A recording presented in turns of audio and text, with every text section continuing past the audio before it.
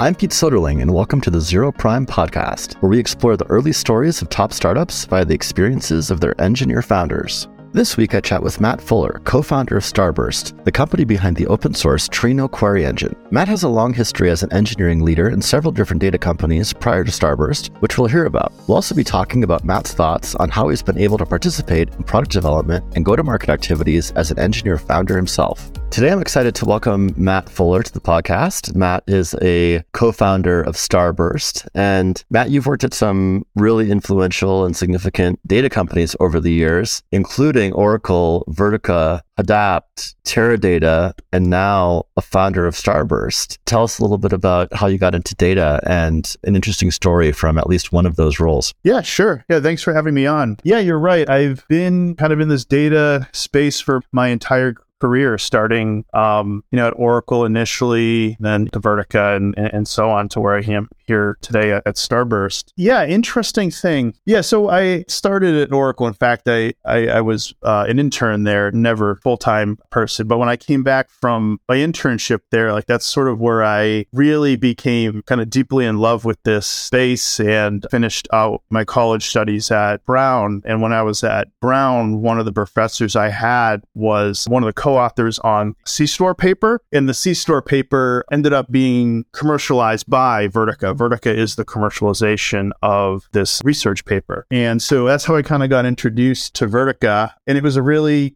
kind of inspiring to kind of talk to the team there, really working on a new approach to things. At the time, if you wanted to run data analytics, you had to go buy a traditional solution like Teradata, like an appliance. And, their approach was, a software only MPP style scale out architecture, which today people are very familiar with. Back then, it was sort of a unique thing, and I thought it was really cool. And I joined there, eyes wide open as a young college grad, and really learned a lot there, and kind of in some ways like set me up to get to a point where I could found a company myself one day of just everything I learned there through those times. And what did you work on specifically at Vertica? Yeah, so I worked on the optimizer primarily. So this is the part that takes in the SQL query that you write and comes up with the most optimal way to execute it. Really cool because, there's not, yes, there are a number of systems out there, but like all things considered, there's, only a handful of these systems. So being able to actually like work early on in an optimizer was like really fun and cool. And so, yeah, learned a lot there. And actually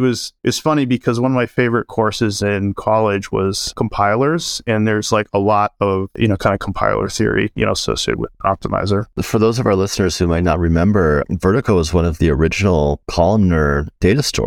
I don't know if it was the original one, Matt, you probably would remember, but super significant at the time because to be able to have a columnar store was just not something that, most databases were, the architecture was handled and the indexing was handled completely differently. So Vertica was really a thing at the time, especially from a performance standpoint. Yeah, that's correct. There are some variants, some people may make claims they were similar, but like the way Vertica did it was absolutely the first and unique. And this was before Parquet and ORC and all that stuff from the Hadoop days, which is columnar, of course, but this was before then. Yeah, what a fascinating time to be working in databases. And so what's changed mostly, would you say, since that time when you entered your career between then and now? Yeah, I would say kind of the rise in, hate to say almost fall of Hadoop, but there was, we certainly saw the beginnings of Hadoop, and yeah, Hadoop's still around, but certainly not what it once was. And also just kind of the being able to kind of see the commercialization of open source software as well was fascinating. Of course, there was Red Hat back then, but not like you see today from commercializing open source projects, and just the increase in viral adoption of open source has been fascinating, and sort of observing that through my times at Vertica and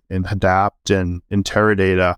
Ultimately learned a lot through observing other companies to, allow us to found Starburst. But yeah, that was certainly one of the most fascinating things of just seeing someone who could, use Hadoop to run analytics at large scale. Like that just simply couldn't be done by smaller companies who just couldn't afford, an expensive system like Teradata or Netezza or even Vertica. Vertica was, less expensive than Teradata, but you still had to have funds to buy it, like in a startup couldn't. But with Hadoop, now startups could open and run, kind of analytics practices for their company. And what would you say you miss most about the good old Hadoop days? Oh, it was kind of like a time of innovation for sure. As I mentioned, it allowed these smaller companies to run analytics, and eventually, obviously, enterprise prices adopted it as Cloudera and Hortonworks and MapR came to the scene. But really, I think it just led to a lot of rapid growth in the industry. But a ton of valuable projects came out of Hadoop as well. And in fact, you could say Trino, which was formerly known as Presto, came out of the need, of Hadoop. People had tons and tons of data on HDFS and they needed to query it, and systems like Presto came out of that. But yeah, the fact Hadoop had tons of tools, the most valuable one, in my opinion, was HDFS, and all the various tools to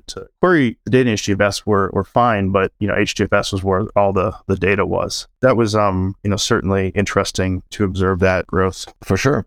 So Starburst is the first company where you became a co-founder. I'm curious, what was it like taking the plunge for you as an engineer to start the company and to participate on the founding team? Yeah, it was definitely exciting. I would say, just a bit about me, always aspired to found and start something. So, every decision I've made in my career or in school was, how can I learn as much as I can so I could do this one day. So, I'd work at startups so I could learn the technology and meet other people in the network, because the startup community and people who work at startup are very supporting of founders and so on. So, that was kind of a bit about me, of what I, always wanted to do, and I think kind of, how did I get into founding Starburst? I would say when I was at Teradata, we had an initiative to kind of help their open source strategy. And as part of that, we were looking at a variety of different open source projects. And we're like, okay, Cloudera has, they're working on Hadoop with Hive and Hortonworks. Sorry, Cloudera had Impala, Hortonworks had Hive, MapR had Drill, and so on. But we came across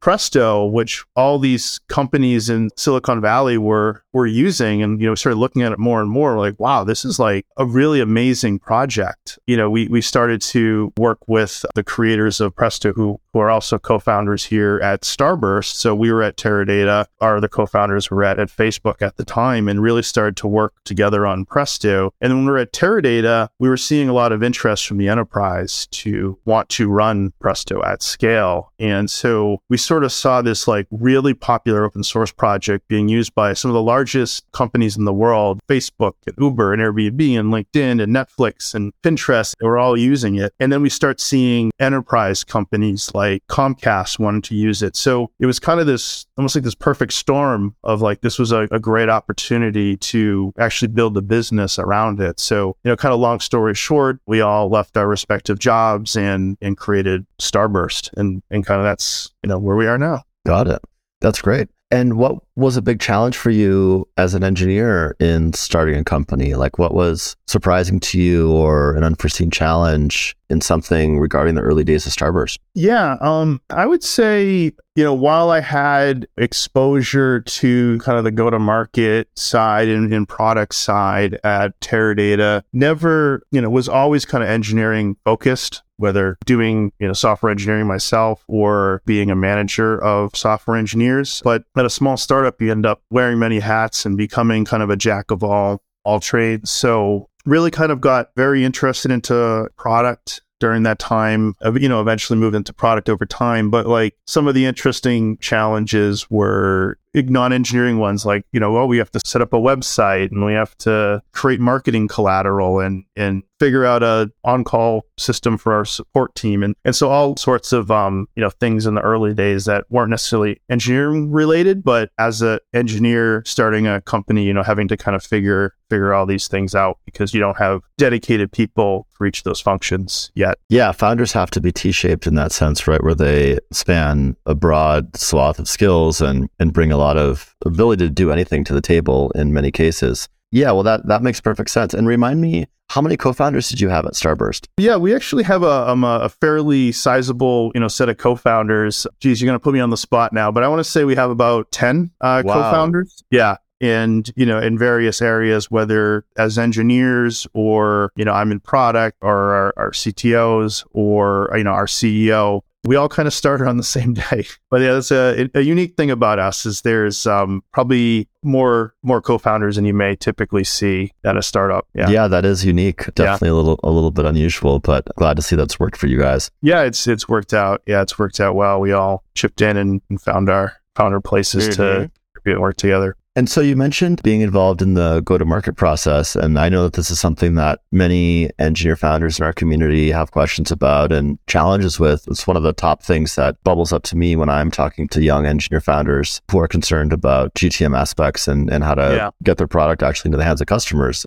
Tell us what you learned as an engineer about participating in that process and how you discovered ways that, you in particular were able to add value, maybe in ways that surprised you. Yeah, absolutely. I mean, I think I was mostly interested in product because I just wanted to make sure that we were focused on the right things. Because I think back to other startups I had been at and they were successful. But like one of the things I observed, especially as an individual contributor engineer, let's just say at Vertica, for example, it was not always clear to me that the thing I was working on was like the most important thing. It may have been, but it wasn't always clear to me as an engineer. And so I think working on a technical product such as Starburst, you do have to be kind of engineering minded, but I also kind of had an engineering mindset. So I kind of understood their frame of thinking and could explain things back to them in a way that they understood how their work is being impactful. And really there's a few reasons for that. I mean, one is the more the engineer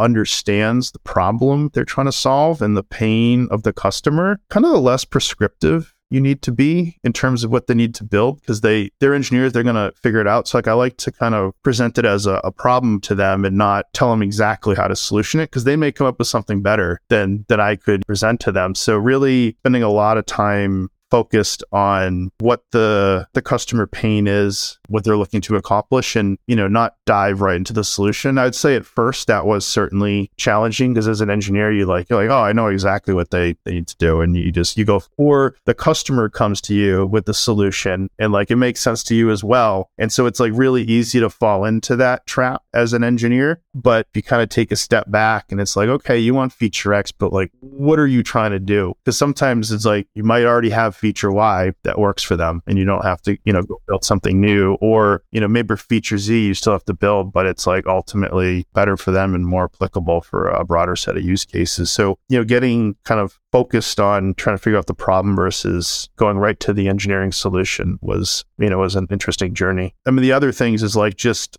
understanding like who you're talking to on the customers, because they sometimes, depending if they're a technical champion or someone more on the business side, they speak in different vocabulary and they understand things different ways. So like being able to level your talk based on who you're talking to is something that took me a bit of time to figure out. But yeah, that was also kind of an interesting thing as well. But I guess my advice for anyone is just, it's like anything, like the more practice you get doing it, you can kind of figure that out. Yeah, so much of it is, like you said, being aware of who really it is you're talking to and what their interests are and what level in the organization they're at, because the higher up you get in an org, the more business oriented even engineering teams or directors of engineering or VPs of engineering get at really needing to solve business challenges. And so sometimes getting in the weeds technically on some of these things with some of these levels of person is actually not exactly the right answer. So I think it's helpful to be sensitive to that as you're a founder, trying to figure out what your particular in is with an organization and where you're sitting in their organizational hierarchy. Yeah. And sometimes you get surprised, like